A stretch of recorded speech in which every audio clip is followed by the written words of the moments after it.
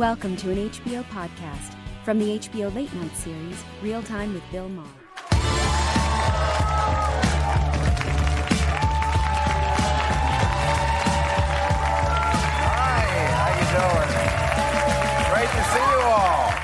But, oh my God, the list just keeps getting longer. So usually the guys who get caught at this shit are very remorseful. Not that Roy Moore guy.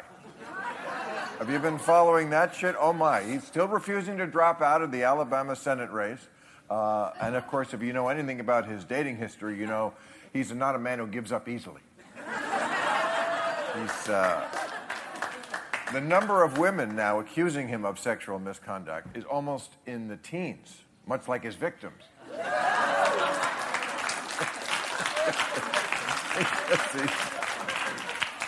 And this week we heard from a woman who says Roy Moore attacked her when she was 16, and he denied it, and then she produced her high school yearbook, which he signed. You saw that? And he signed it, "Don't change over the summer, but if you do, can I watch?" I mean, it's just very, very inappropriate stuff, I'm saying. But that Roy Moore, he really liked to hang out at the ball. Wow. Back then, he used the Ten Commandments as a skateboard. And Family Values is the name of the store where he looked down your shirt. I mean, why couldn't Roy Moore be like everybody else at the mall and get his sexual jollies vibrating, in the vibrating chair at Brookstone? You know where I'm going with this.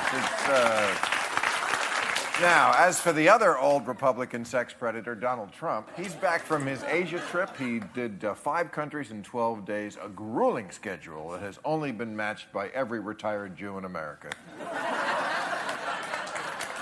The media is all about, it was a grueling. Yeah, grueling when you have your own plane. Okay, so everywhere he went, they know now, foreign leaders know, the way to get him to do whatever you want is just to butter him up. They're calling it the Flattery Gets You Everywhere tour. Trump was played by so many Asians, they made him an honorary cello. Thank you very much for coming.